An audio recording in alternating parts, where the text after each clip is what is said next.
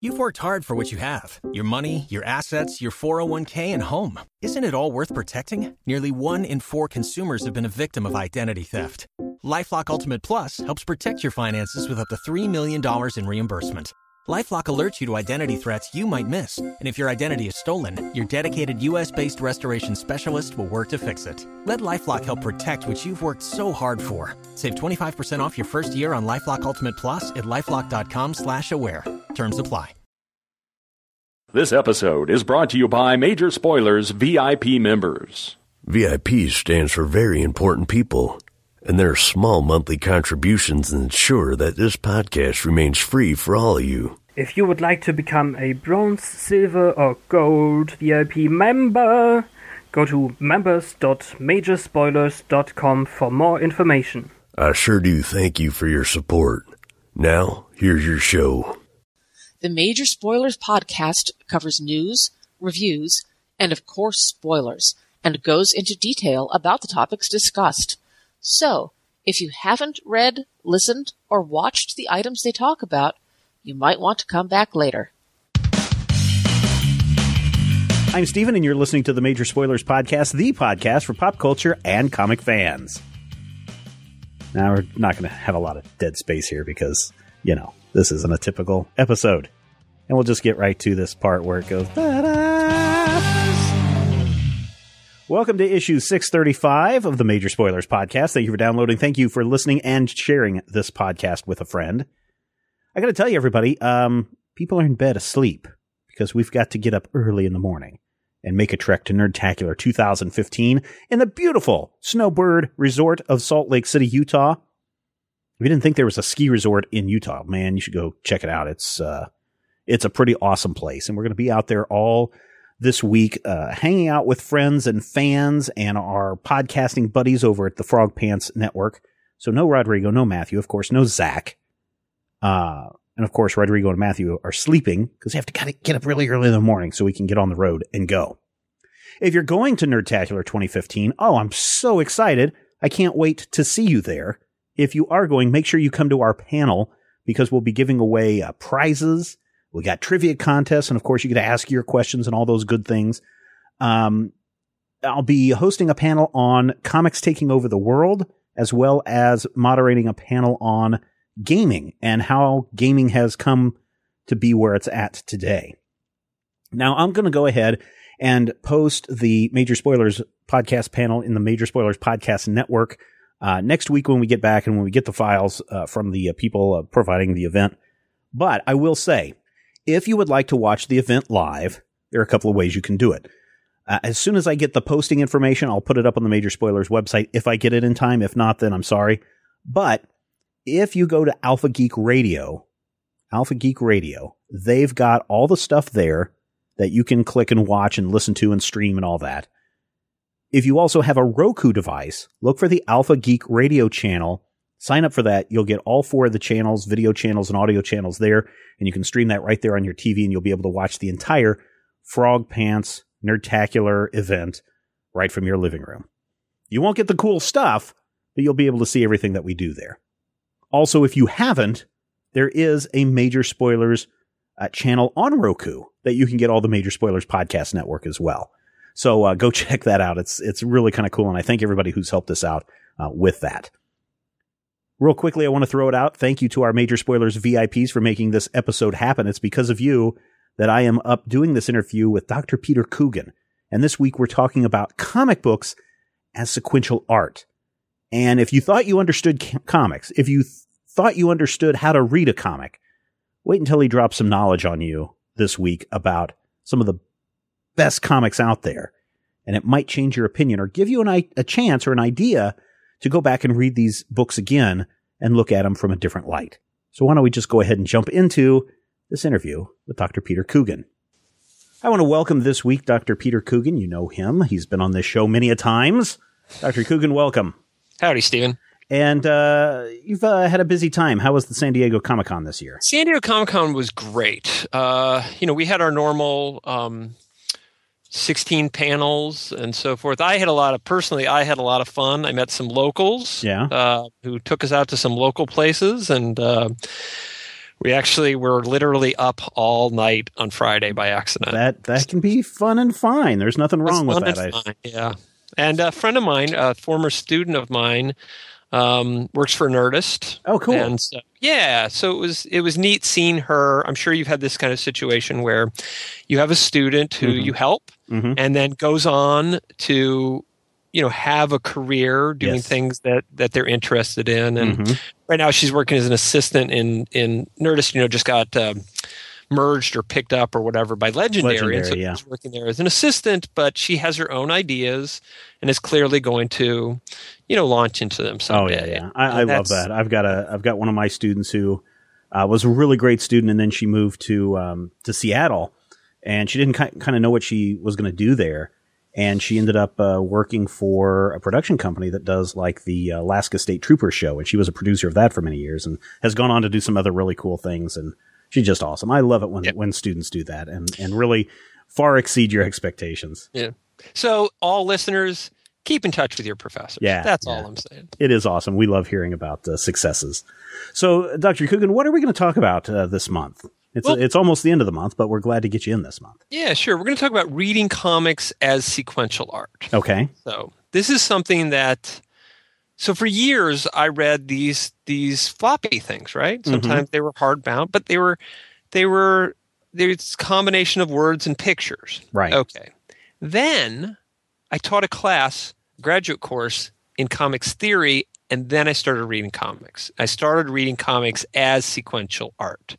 So looking at the ways in which sequence, right, juxtaposition, so things that McLeod talks about in Theory Gronstein and Neil Cohn, it's those relationships between panels, between pages, that if you pay careful attention to them, they convey thematic meaning. And so we're going to talk about several big books here, Dark Knight Returns, Mouse, books like that we all know. But if you read them carefully, you can get meaning out of them that you can't get just by reading them as words and pictures. Yes. And it really kind of spans, I mean, it's not just these. I mean, a lot of people will point to Watchmen and look at how the parallel art and storytelling and the sequential art really helps convey the story. But it could be something as simple. I remember one time it just kind of hit me over the head, just the use of gutters. And I forget what the name of the book was off the top of my head, but the character gets hit over the head and passes out. And so on one page, the gutters are white. As he's getting hit and is passing out, the gutters turn to gray. And then in the flashback sequence that he has while he's passed out, the gutters are completely black. Yes. And then when he wakes up, it's back to white again. And I thought that was fantastic. And it was a great way. And again, I probably, about the same time that I started reading Scott McCloud's book, Understanding Comics, it really opened up this idea of how do we examine this beyond just and from what a lot of people consider comic books, just this throwaway medium. How do you really get more from the story than just words and pictures? Yes, exactly. And so let's start off with Batman The Dark Knight Returns. Okay, one of my favorites. Right. Now, I read this book where this idiot, just a jackass, his name is Pete Coogan, and he talked about how Batman The Dark Knight Returns is about the deconstruction of the superhero. If you think about it, he returns. He's got his costume on. One of the first things that happens is his chevron, his bat symbol, gets torn apart. Right. And it ends in a cave. He's not a superhero anymore. He's not Batman. He's not Bruce Wayne anymore. He's Boss, but Boss isn't really a superhero identity. Doesn't have a costume. He's going to train these youngins to do something. Yeah. But it looks like it's over. The superhero is over, right? Right. And it looks like Miller's deconstructing the genre, okay, saying that superheroes don't work in some way, right? So he's at the end, he's Boss, he's not a superhero, doesn't have mission, powers, or identity, right? And identity, the costume, is the most important marker. So if you read Batman Dark Knight Returns as words and pictures, that's the meaning that you take away, right? Right. Okay. And if you've seen have you seen the animated version of Batman Dark Knight? Yes, and I was going to bring that up because, for years, and I read Dark Knight Returns in like 87, something like that. It was one of the very first early comics that when I was really getting into comics, that I picked up and read, and just had this awesome revelation of what can be done with story. But it wasn't until I saw the animated series that there's a sequence of deconstructing Batman and bringing him back that was something I had never caught in the comics before, even though I had read that book and loved that book, and I've probably read it, 50, 100 times, and never caught that until I saw it in the animated version. Yeah. And for me, watching the animated version, it is about the deconstruction of the superhero. Mm-hmm. It's about the death, the end of the superhero. Right. But Batman Dark Knight Returns is, in fact, about the resiliency of the superhero genre. Mm-hmm. Miller is saying that the genre may change, it may evolve, but it will resist its deconstruction. It will resist its destruction. And so the way you do this is you look at the images. So, we all know the way that Dark Knight opens. Mm-hmm. It's got a bunch of tiny images, right? Mm-hmm. So you go on with that for a while. So that world, it's a small world, right? It's too small for Bruce Wayne, or right. Yeah. In fact, a lot of Bruce Wayne is, when he's in the race car and is talking about it's a good day to die. All his framing is very close. Exactly. Close extreme shots. And it's a small world. Everything's tight and little. Now, the first full page is that you flip the page and you get that reveal, and it's Batman, right? And he's saying, this should be agony. I should be a mass, right? Muscles spent, and he's huge. It's this. Oh, I remember I turned that page and it was exciting. Well, the thing is, who gets full page spreads? Who gets full page, panels in Batman? Well, there's Batman, right? Batman and Robin. There's the hugging image. Right. There's Superman with the tank. We must not remind them there are giants in the right. Nobody else. Well, what? So if you read these, connect them, and think about, why? Well, it's because, and actually, Gordon says this at one point, and Yindel repeats it. He's too big, too big. Mm-hmm. Like that the superhero is too big. He's bigger than the city. He's the biggest thing there is. Right. And literally in the book, he's the biggest thing there is. Do you think Miller's also saying these superheroes are even too big for comics? Because this is coming out just right on the cusp of the first Batman movie, on the success of the Superman movie. Do you think that he's saying other things beyond just what we're seeing as a comic book, as a medium? I don't think he's really talking in some ways about comic books at all, but just talking about the superhero genre. Okay. And so if you look at it, the only other character who gets a spread like that, a full page spread, it's an SOB. Mm-hmm. And he's it's just after he clipped off the guy's fingers and he's standing there with a shotgun. Right. And that's it's not a full page picture, but it's a half page picture. Yeah, but he's he's the panels. Completely stands out away from everything else in the story. And of course it ends in the cave with a bunch of those guys, right? The SOBs. And so that's the next generation of superheroes. Maybe they're going to be grim and gritty guys with guns, right? Yeah. But that's what the cave means at the end. It's not about the death and burial of the superhero genre, right? You bury Bruce Wayne, you bury Batman, and he comes back up. But it's the new womb. Mm-hmm. It's the new birthing place. He's going to train them. The genre is going to change, absolutely. But it's going to continue on. It's going to be, because there's a Robin there, and there's guys with Batman on their face, right? The bat symbol on their face. So if you read it in a more literary way, character, setting, icon, theme, that kind of thing, you'll read it as the deconstruction of the superhero. If you pay close attention to the relationships of the pictures and the panels and who gets what, it's about the resilience of the superhero genre. Interesting. Now, I want to give you a reverse one now. Okay. Marvels. All right. Okay. Great book. Great book, right? It really Alex seems, Ross. Yeah. Alex Ross and Kurt Busiek. Mm-hmm. And this seems to be about working to reestablish the genre. Mm-hmm. I'm sure you probably bought it when it came out. Oh yeah, it definitely. was exciting. Yes, it was. I mean, it was in a hard cover format. I mean, not like hardcover, but it had a Right. hard stock format. The great art of the photographer and storytellers as they move through. It was something that was different. And you're right. I think the point of it was at the time was we're invigorating and telling you how great Marvel superheroes were and how great they're going to continue to be in the future. Absolutely. And there's that one scene where Galactus, it's a full panel page, and Galactus gets knocked off the Baxter Building, and he stops and he stands up on midair, and it revives wonder. Yeah. It's like being back in 1965. Yeah. And re-experiencing the original the original Kirby and Lee Fantastic Four and all of that. So it brings things together in a way that that hadn't been done before. But again, I wrote rather an analysis of Marvels as this reconstruction of the superhero genre, this revivification, right? Mm-hmm.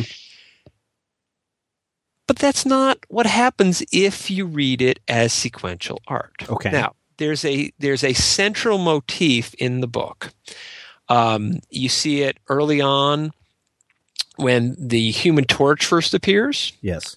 You see, so the Human Torch appears, and it's a vertical slide, or it's a vertical panel. Mm-hmm. So, and the Submariner is also introduced vertically. Okay. And on those same pages, human beings are in horizontal panels. Huh. Okay? So what it's saying is that there's a difference between them, the Marvels, and us. And this is J. Jonah Jameson's argument. And Marvels is, in fact, proof that J. Jonah Jameson is always was right. You can't trust him. Right. And so that's one thing. And when Captain America gets introduced, it's horizontal. So you have Captain America, and he's presented as being one of us, right? Mm-hmm.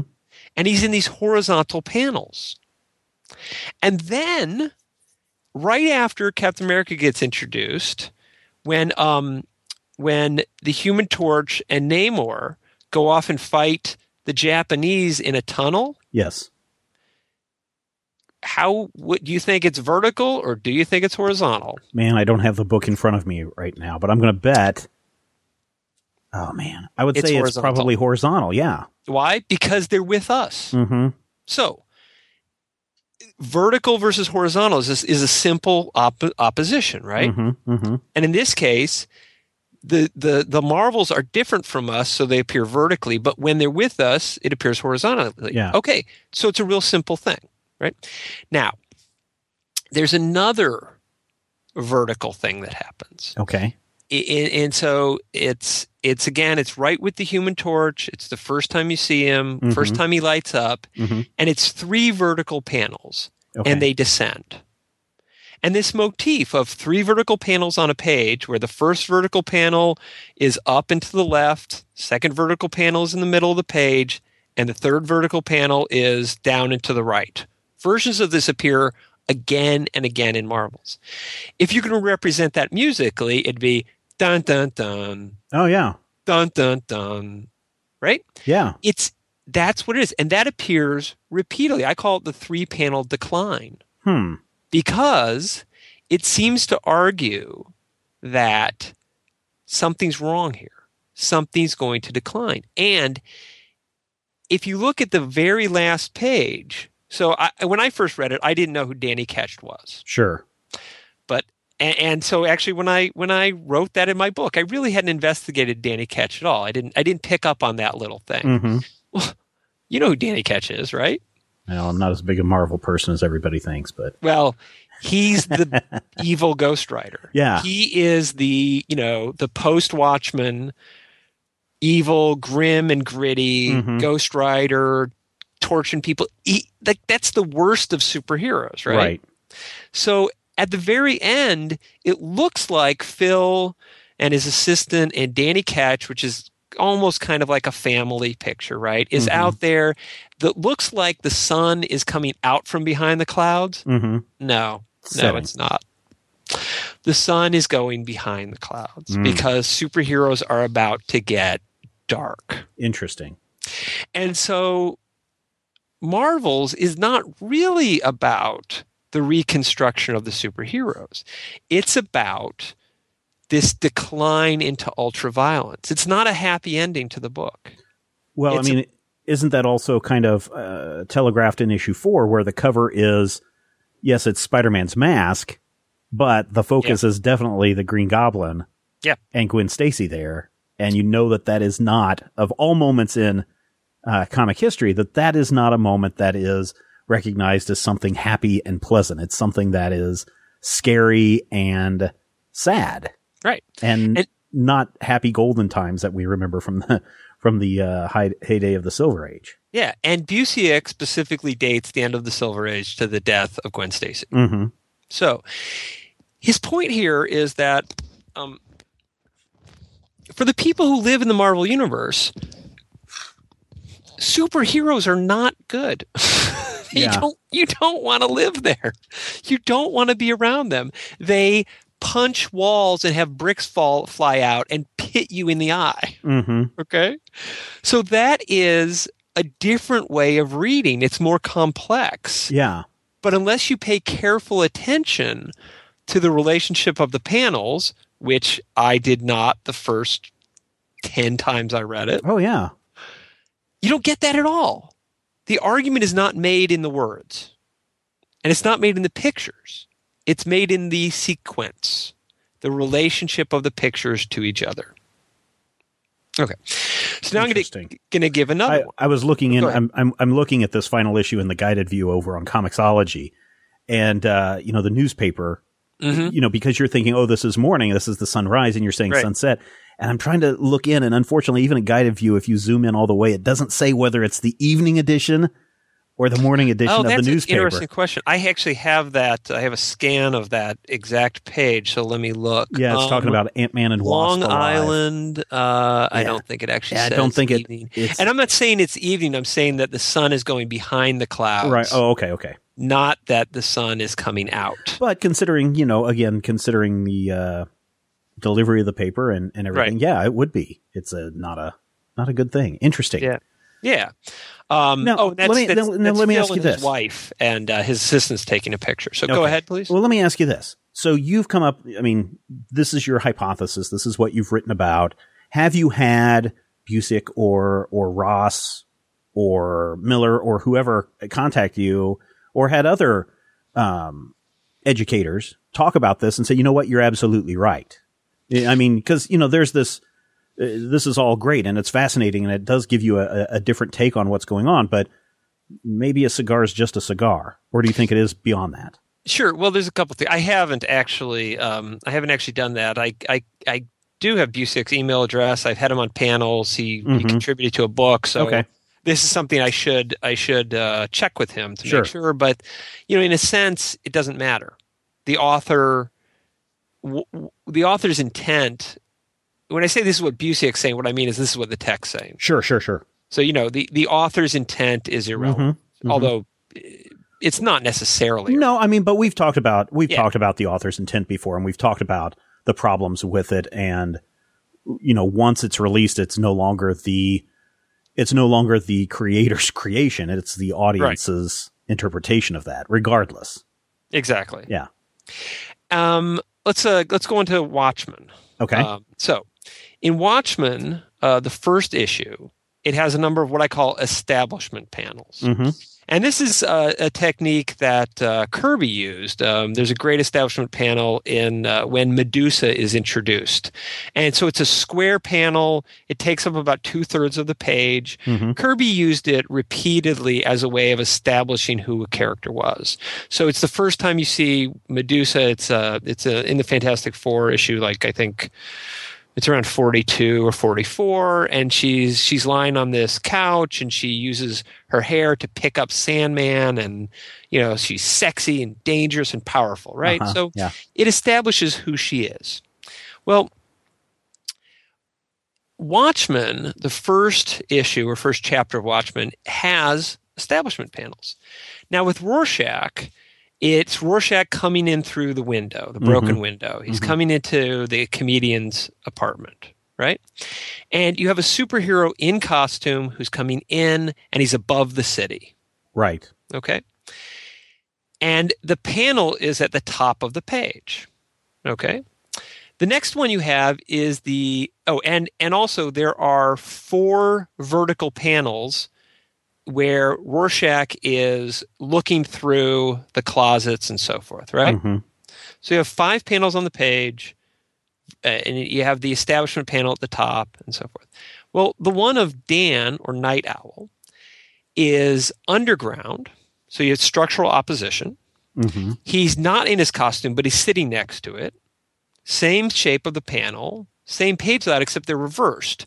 You have 4 vertical panels, small panels on top, and then down. And so he's a superhero out of costume, underground. Right. They're opposites. Mm-hmm. Okay? And then Veidt, you have, it's the same setup as Dan, except it only has 3 panels on top, and then the establishment panel. His panel is on the bottom. He's out of costume, but he's wearing purple and gold, which is his costume colors. Right. But he's on top of the city. Mm-hmm. So he has things in common with Rorschach. Right. But he also has things in common with Dan. But Dan and Rorschach have things in common because they have the same number of panels on the page. Yeah. Now, John, when he's introduced, if you remember that, it's a large vertical panel where he's standing above, and it has 3 other panels. Right. So he has that in common with Veidt. And is he in his costume or is he out of his costume? Well, he's still active in the sense that he works for the government. Right. But his body is his costume, so he's out of his costume. But his body is his costume, so he's in his costume. Right? Caught in between both. Right. So if you look at this, who else gets an establishment panel? Nobody. Right. Right? And you've got things where Dan and Rorschach are linked, Mm-hmm. and Veidt and John are linked. Right? They're both the Superman. Right. Okay? And these are going to end up in opposition. Now, at the end, the last, in the final chapter, Veidt says, he just has explained his plan, and he says, let's compromise. What? So he says, you can't get away with it.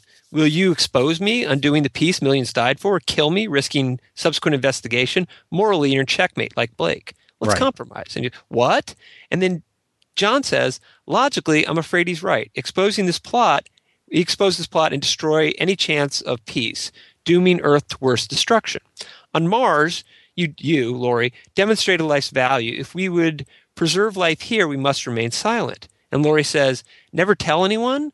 We really have to buy this? Jesus, he was right. All we did was fail to stop him saving Earth. Jesus, she doesn't make a decision, though. Right.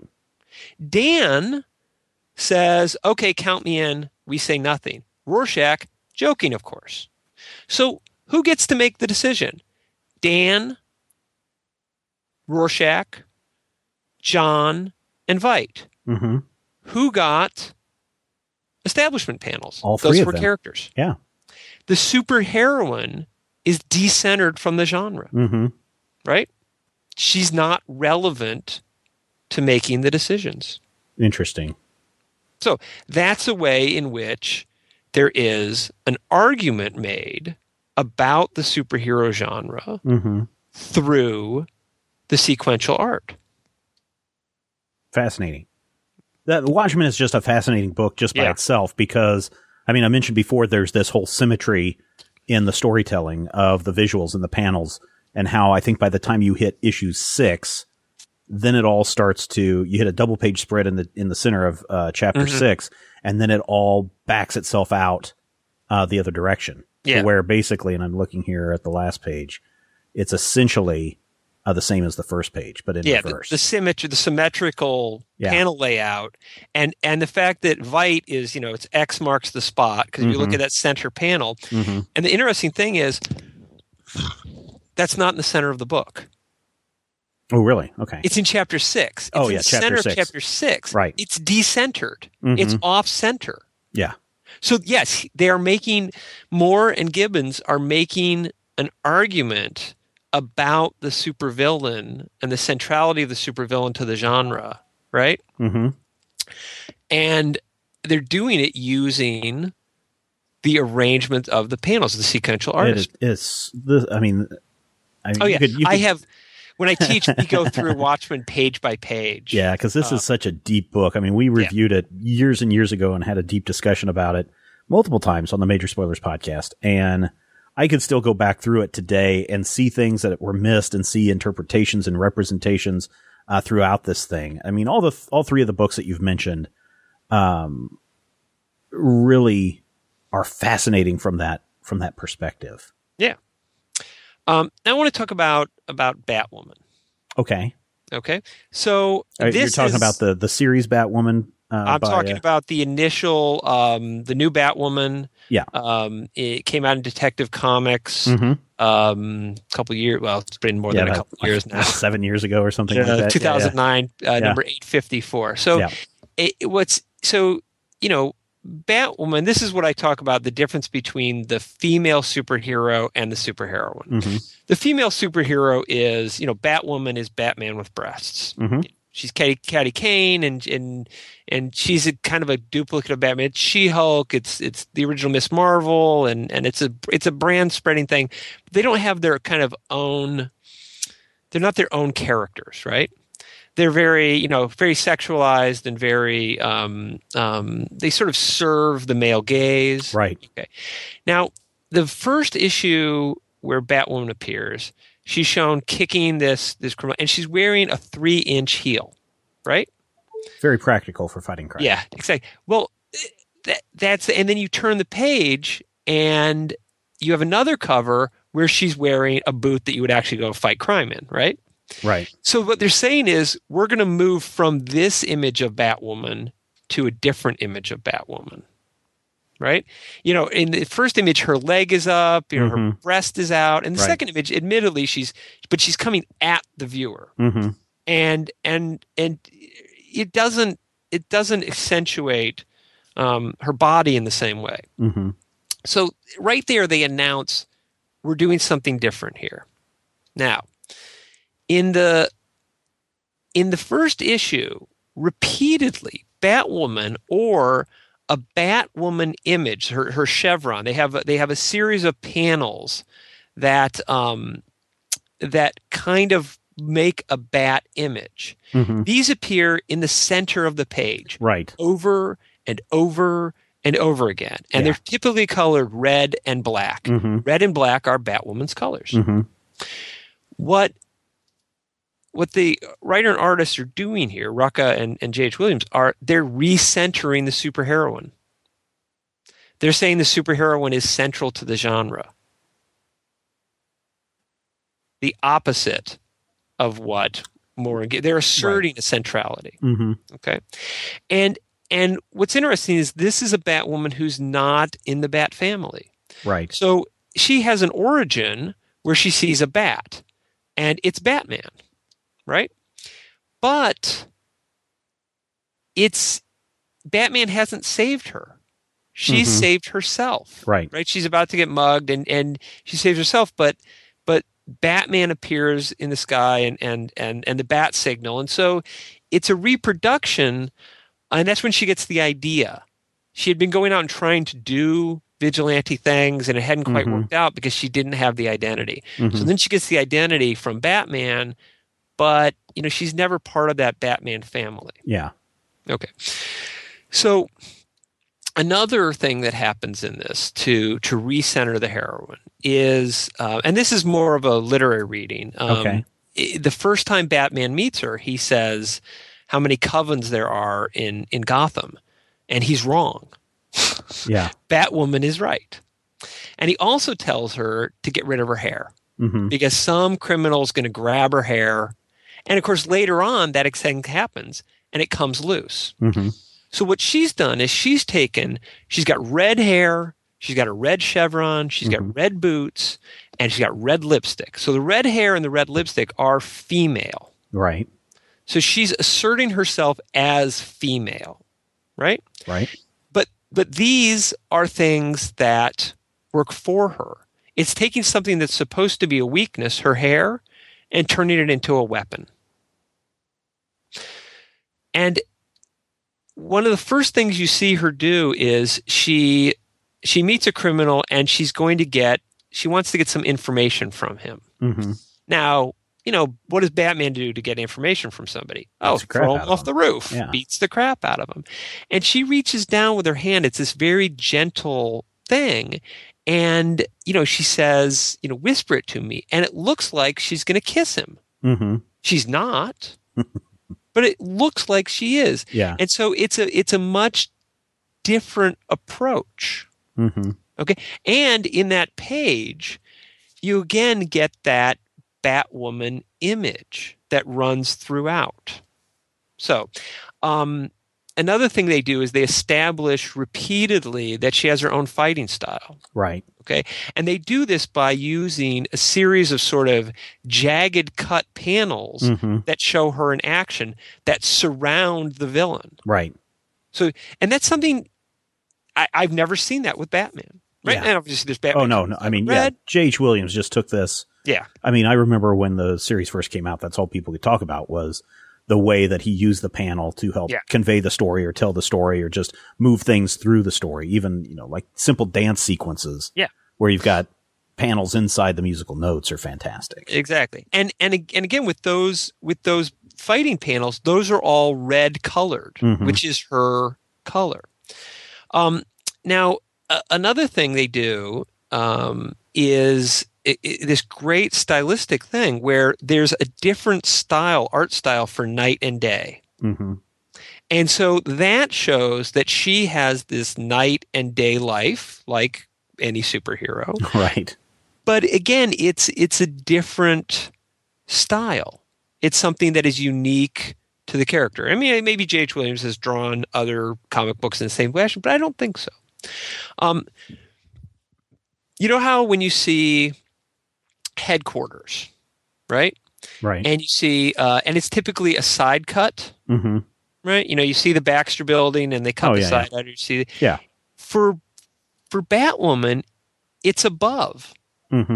So what J.H. Williams is saying here is she's different from the men. She's a superheroine. I'm taking a different angle on it. And so these things kind of combine to say that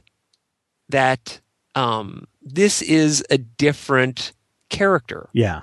Yeah. Oh, no. And listeners, if I'm not responding, it's because I'm sitting here, I'm looking at artwork from Batwoman, from Watchmen, everything. I'm nodding my head going, yes. Oh, yes, I see this.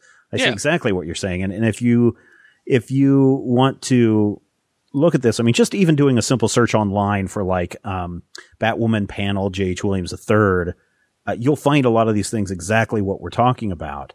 Or just go and get the original series. So yes, this is right on. It's readily available. You can find this very, very easily. Yeah. So they are you're using Batwoman to make an argument about gendering in the superhero genre.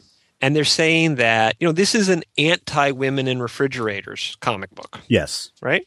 Because they're saying that women do count. Women can be they can be superheroines. They're not just, because a lot of times especially, golden and silver age, when there wasn't much in the way of characterization, you would find there not being a great deal of difference between the female characters and the male characters, except that maybe the female characters would be silly, right?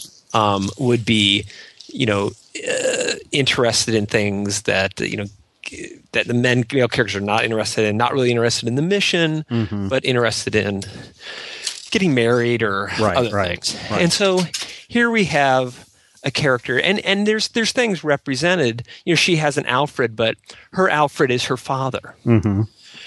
So he trains her. He does all the things that the various people who train Batman do and who serve Batman do, but he cares about her because it's a direct family relationship. Right. And it's different from an Alfred relationship to the family and the butler and so forth. And so this is a different kind of relationship that emerges out of the character's gender, the character's sex, the character's femininity, but she's still full kick-ass, total great superheroine. Right. And she's, what I love is the origin section that comes up in the last. If you buy the collected edition, there's I think it's essentially a 3-issue origin section, and J.H. Williams draws it just the way Mazzucchelli drew Batman Year One. Oh wow! It's the same exact look because they're saying this is equal, right? This is the same. Her origin is just as valid as Batman's origin. Sure. And again, you have to look at the relationships of the panels, the relationships to other comics. You can't just get that out of reading the words and the pictures in an isolated way. When you teach these classes to students, and I see this, and I'll admit I've done it myself. Read the comic, done, move on. How many times do you think we should really be reading a comic? Well, I don't know. It depends on the comic, of course. And, in class, you only kind of have a chance to read things once, but it's really a matter of spending the time to think about these things. And it's helpful to go in and be able to start opening it up for students. And there's going to be, I'm going to talk about Mouse in a minute. And there's some of this stuff that I only realized by teaching it. Yeah. Well, I mean, it's odd because, I often tell students when we're talking film, you really need to see a movie 3 times. You need to go in first and just let it flow over you and just experience it and be in the moment of everything, right? You just need to enjoy it for what it is. Then you need to watch it again and start paying attention to the acting aspect of it. And then likewise the directing, but then go back and watch it again and then look at all the technical aspects of it to really appreciate and see what's going on. And that includes, the editing, the lighting, special effects, those kinds of things. And so it really is a process. It really, and I know that a lot of reviewers will go out, see the movie once, and that's what they are reviewing it on. But really to have a deep understanding of something requires multiple readings, multiple viewings in order to appreciate it. But I didn't know if there was a magical number, like 3 times to read a comic to really appreciate it. Because, like we're both saying here, I read Watchmen a dozen times before I finally sat down and someone said, oh, did you know that there's a visual pattern that's going on throughout it?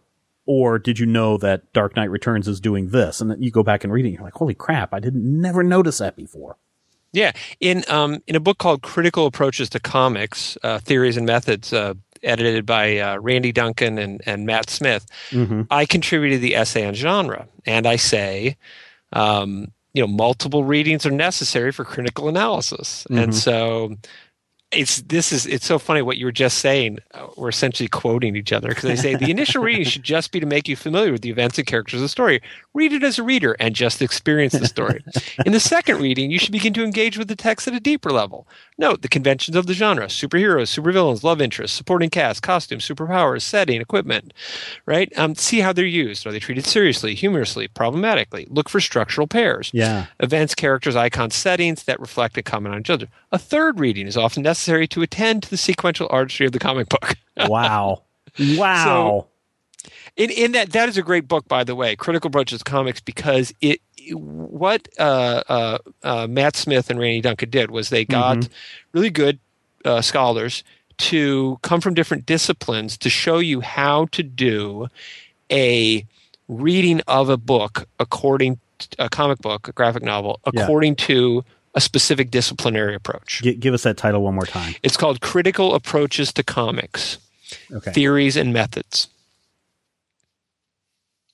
And so, available, obviously, Amazon, and other places. And so I have actually used my chapter. You can get a Kindle version for $12. Yep. Paperbacks or more, But I've used my chapter in there for students. I've had them write genre analyses of superhero. When I taught a superhero class, I had them do that, and I do a reading of Superman, the Grant Morrison. Last Son. Not Last Son. I should know what this is. Let me see. It's the year in Superman's life. All-Star, not All-Star. All-Star Superman. That's okay. It. Yeah, and how that works. So I recommend that book highly. And so just getting that kind of disciplinary approach, it does take at least those 3 readings if you're going to do any serious work on it. Yeah, it's funny that, wow. Yeah. So now I want to talk about Mouse. Okay. And so we've all read Mouse, and it's important. And I had read it and taught it several times, and then I was reading it, and you turn the page, and they're about to go to Auschwitz, and it's Arbeit macht frei. And the next page where Artie goes, my God. Well, when I read it, I actually dropped the comic book.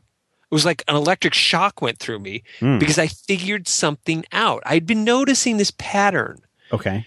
And then I got it. And there was an argument that's in the sequential artistry that is not in the words at all. So with the Dark Knight Returns, Gordon says he's too big. Okay, so you have these words, and then Yandel repeats. So you have these words that confirm this reading of the book. Sure. But the reading I'm just about to give you, I paid attention to the relationship. So you can picture a page from Mouse. In the present, you frequently have 8 panels per page or 6 panels per page. They're all the same size. You have 2 columns, right? 4 rows or 3 rows. And if you look, the capital panel, that's what I call the first panel on the page. I like to use the capital panel and the punctuation panel, right? Sure. That's the first and last. These are just terms I came up with to talk about them. So the capital panel doesn't have a top border. Okay? Oftentimes it's borderless. Okay? Yeah. All right, so that's one thing. And if you look at the panels from the past, they don't have a pattern. There's all sorts of different layouts of the page. No 2 pages look exactly the same. And the capital panel has a border. Well, what does this mean? Well, it means that the present is stable, right? Right. Nobody's going to come in to Artie's house in New York and kick his door. Nazis are not going to come and drag you off to the concentration camp in the 1980s in New York, 70s in New York. It's just not going to happen. And it's open, right? So it's stable, secure, and it's open. We don't know what's going to happen in the future. Okay? The past was unstable. You don't know what the page pattern is going to be because you never know when the Nazis are going to show up. You have to run out of town. You have to hide in here, right? Right. And it's closed. the capital panel has a line drawn across it. The past is sealed. You can't go back and change the past, right? Now, the Arbeit macht frei page has the only. It's not exactly a single panel, but it's sort of one page. You have the concentration camp down at the bottom, and it goes up, and there's a truck on top. But it's and it in fact is open. It's the whole page is there, right? Okay, and so it's really one of the only, or maybe the only page from the past that starts out with an open capital panel. I believe it's the only one. Okay. Well, you turn the next page, and can you guess what happens? When Artie says, "My God," everything's closed. It's closed. You know why? You can't write poetry after Auschwitz. The Holocaust will always be with us. The past closes off the present. Anti-Semitism is always with us. The Nazis permanently changed humanity. Yeah. And so, you talk about intent. I don't know, but it's there, right? Yeah. It's totally there in a way that it's not there in the words. It's not there in the pictures. It's there in the sequence, the page layout. Yeah. Right? And at another level, just now I'm going to do a really quick reading, and this is more like a painting. One of the things that I think about comics and comic scholarship and comic studies is that we don't have enough art historians. Why? Because if you went into your department and said, "I'm going to write my PhD on comics," I actually think they get you arrested. I think that police They certainly don't open their arms and say, "Yes, please." They just look at you like whatever. Yeah. Well, you don't get to do it. So in this page, we have the opening of the gates, and it says Arbeit macht frei across the top. Right. On the far left is a truck, which is just parked inside the gates, and a mouse Jew, right, is opening the back, and there's a Nazi guard standing next to him. And he's headed to the left. Right. There's a dog who's headed to the left as well. There's another Nazi guard with a club who's looking kind of to the left. And then on the far right is another guard, and he's also looking to the left. So we read comics from left to right. But everything in this page, everything in this picture is forcing us to go to the left. Yeah. Well, that's unnatural. Right. You know what else is unnatural? Putting people in ovens. Yep. So he's forcing you to do something you don't want to do. Well, you know what else you don't want to do? You don't want to go into Auschwitz. Yeah. So he's making an argument about the unnaturalness, the inhumanity, the anti-humanity of the Holocaust. But he's not doing it in the words, right? And this, it's happening actually in the picture. Right. So this is slightly different because comics, because they're still pictures, can take advantage of all the tools of the still picture painter, the still draw, the static kind of set picture. Okay. And it can be added. So that is something that in Mouse comes up repeatedly. There's another thing. If you look throughout the book, someone's going to die, and you know how they're going to die? They make the death face. The death face is a face is on page 115 of Mouse, the first one. Okay. A character, you see, kind of it's a triangular shape of the head, and the mouth is open, and they're crying. They're literally crying. So Vladek was talking about one of his cousins, Haskell, anyway. So he's talking about a millionaire who gets taken away, right? And so anybody with that face dies. Artie's brother dies, and Artie's brother makes that face. Interesting. So he makes it at birth. Yeah. Oh wow. Is when Richelieu makes that face at its birth, and he makes that face. So he's going to die. And so that death face comes up repeatedly. It is it's a motif. And Vladik makes that face one time. He's being beaten by a Nazi guard, and he dies in the book. And what's interesting is, and so there you see Jews in the chambers. They're making the face. It happens over and over again. And Artie, this is just when it's a scene in it's just after the Time Flies panel. He's being interviewed. He's when he's kind of shrunken down into being a little kid. Right. He cries and he makes that face. Yeah. Well, what does that mean? He didn't die in the Holocaust, but he carries the Holocaust with him. He's going to die. And you have to see, you can't again see that as an individual image. You have to connect those images across each other, across time, across the comic book, in a way that enables you to read the actual themes of the book. Yeah. Fascinating. Again, I'm going through the pages and the art right now, looking at this, going, "Oh God, you're right on." And the nice thing about doing this on the internet is you can just type it in. Yeah. And you can just look at these pages literally right next to one another, panels right next to one another. Yeah. And see them. And so one great book for this is Asterios Polyp. Asterios Polyp, Randy Duncan, he does an analysis of Asterios Polyp for that book that we talked about. And he talks about it as sort of the most comicsy book of all books.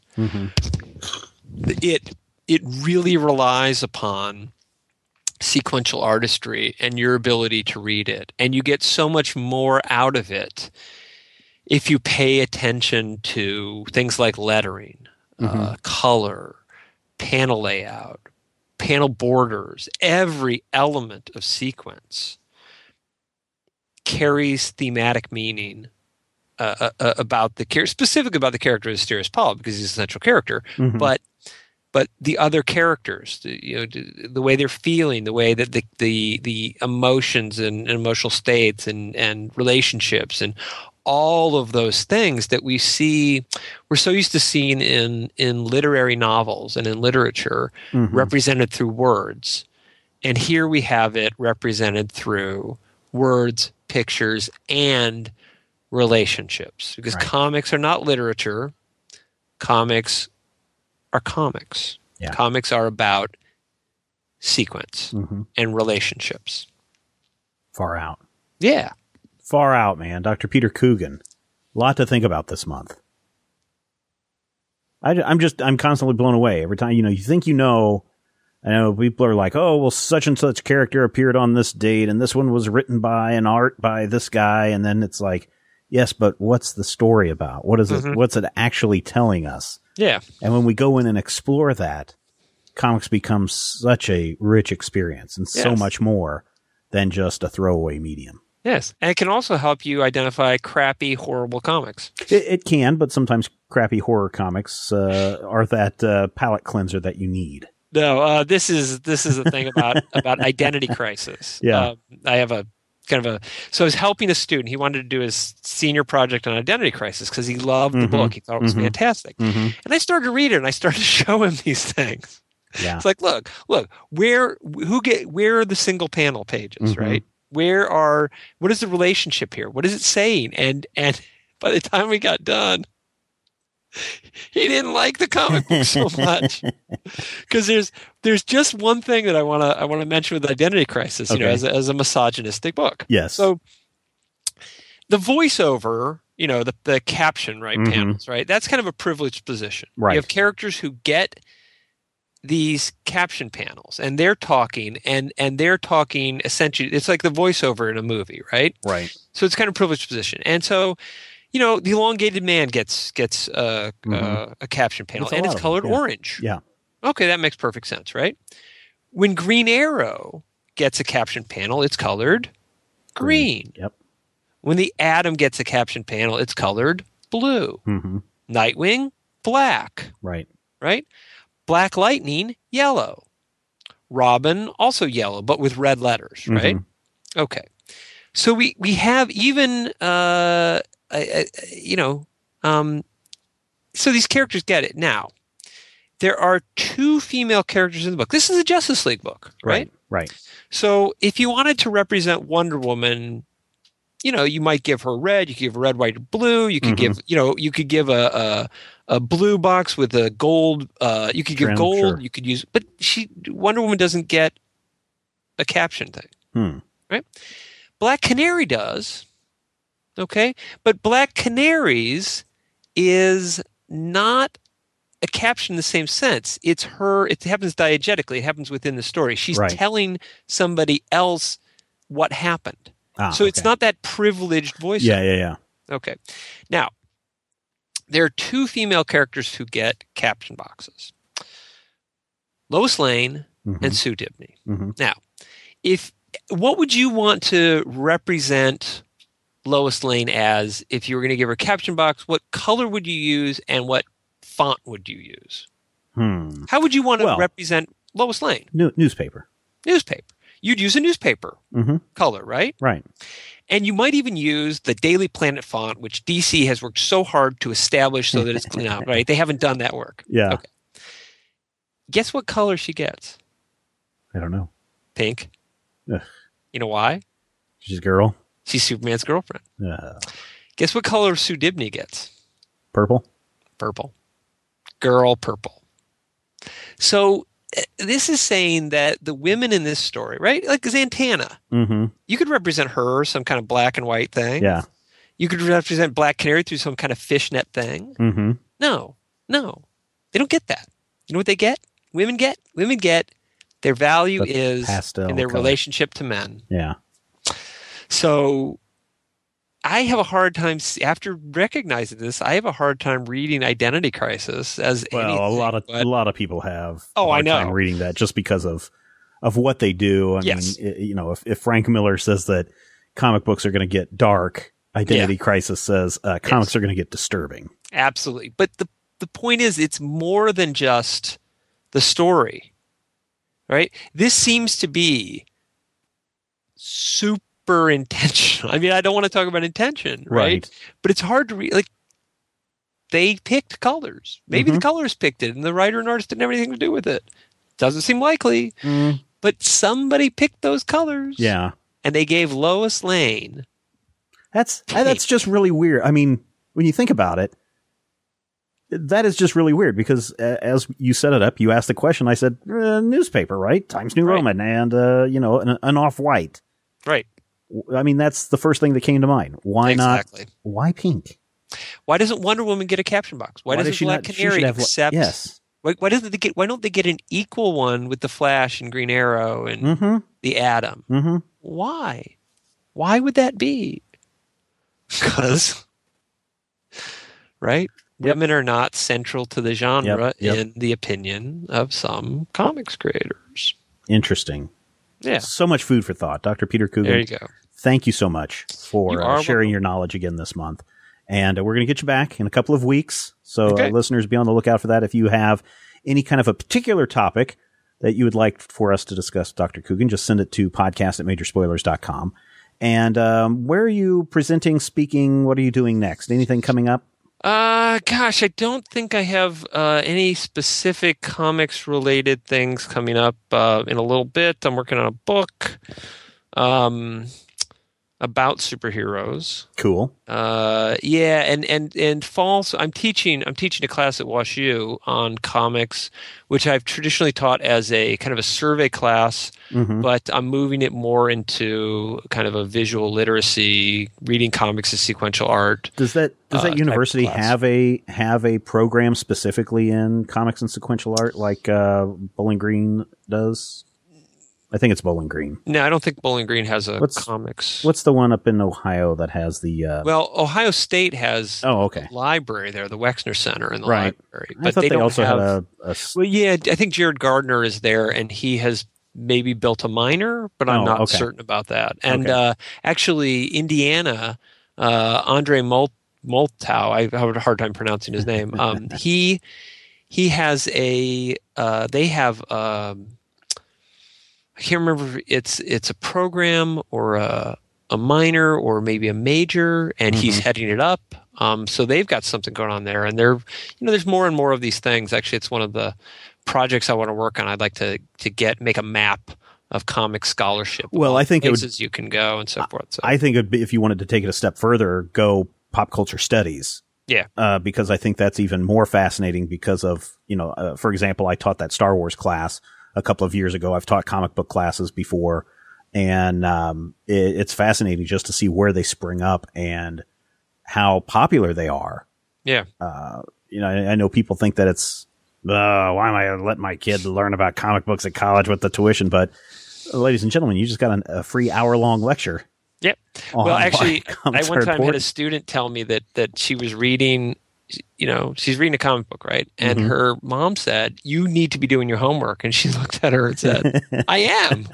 This is my homework for my class." That's great. So that was funny. And I teach an American Culture Studies program, and comics are taught in all sorts of different programs, and it's oftentimes emerges out of a particular relationship with a particular person. When I taught it at Webster, I taught several comics classes in different departments, and that came because I said to the communications department, "Hey, I just published my book," and I said, "Hey, can I teach a comics class?" And they said, "We know you."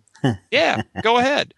Yeah. And so it's rare that it gets actually into a program. Yeah, beyond just a single class or a survey class or something like that. Yeah. But that's normal for any discipline, goes through growing things. And I think comics we'll get there. Was it you that were telling me, and I know we'll wrap up here, but was it you that was telling me a couple of years ago that universities that have pop culture studies programs have higher enrollments than universities and schools that do not? I did not. That is not something that I would have said. Oh, because okay. I don't know that to be true. Okay. It does not surprise me. Somebody had mentioned that to me years ago, and I tried to pitch it to our dean, and he just kind of was like, I don't know if that's something I want to take to the president or not. But yeah. Now, my class coming up, for example, had a limit of 30, and I have 40 people, so I have 10 people on the wait list. And I was just asked, what do we want to do? Because one year I had 60, right? Oh, yeah. Just 30 people on the wait list. And I said, they asked me if I wanted a TA, and I was like, nah, I just give me another section of it.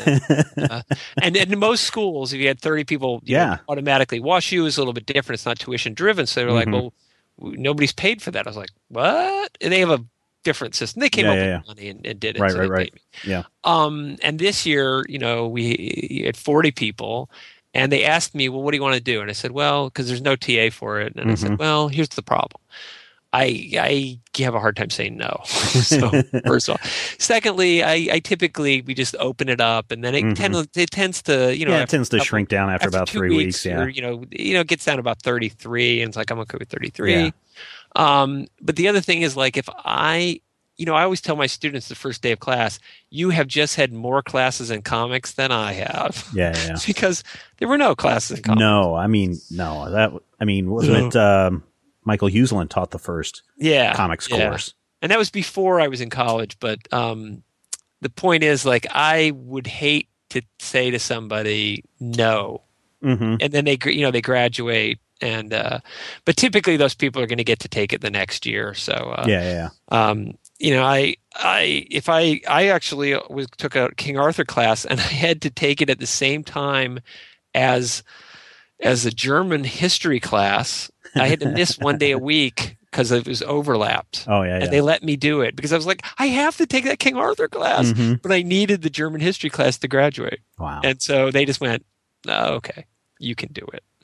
So they were very nice about it and let me do it. But that's why I would feel terrible if I just said, here it is. On the other hand, I don't want 60 people in my class. Well, it quadruples your workload. I mean, it's surprising, but it actually does increase that workload so much. And, with August coming up, that does mean school's in session. If you are interested into comic studies, of course, we can talk more about that. And of course, Dr. Peter Coogan back on a very regular basis this year. But go check out MOOCs. Go check out some online universities because they may have some very massive open community courses that you can take for free. And go check those out because they're out there. There was a great one a few years ago about women in comics That was fantastic. So there's free stuff out there if you just go and look for it. Dr. Peter Coogan, I want to thank you again for your time this week. Thank you, Stephen. Have a great night. Man, I really love that interview with Dr. Peter Coogan. I always love having him around because sharing this knowledge, sharing these theories and ideas about comic books and how to read them, interpret them, and what's going on, is always so much fun. I hope that you enjoy that because I know I do. And I really would love to hear from you. Dr. Coogan and I were talking quickly after that interview about what to do in August. And man, we would really love to have some of your feedback. Maybe there's something that you would like for us to discuss. If so, just drop me an email, podcast@majorspoilers.com, or call the Major Spoilers hotline. There's a link right there in the show notes. And if you're on your mobile device, you can just click on that link to the phone number, and it'll open up your phone app, and it'll call us directly to the Major Spoilers hotline, and you can leave your message there. All right, everybody. Thank you so much for downloading. Thank you so much for sharing. Thank you so much for leaving those very nice reviews that you do over at iTunes and on majorspoilers.com. We're going to talk to you next time because we know that you love comics. We do too. Take care. If I had the X-ray vision of a Superman, I could save a few bucks and stand around and read through the covers of the comics on the stand. But although every other page would be backwards, I suppose I could still read the evens and the odds. Well, I don't know. Guess I haven't thought this all the way through.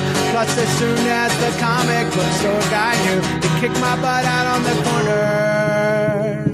What a major spoiler.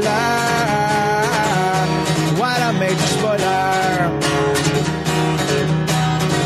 Think about a better way. If I was hulking green or gray, I could just bust through that brick wall, take their comic books away. But then the little meat would deal with all the tanks and bombs and guns. Have you ever tried to read a series with all that going on?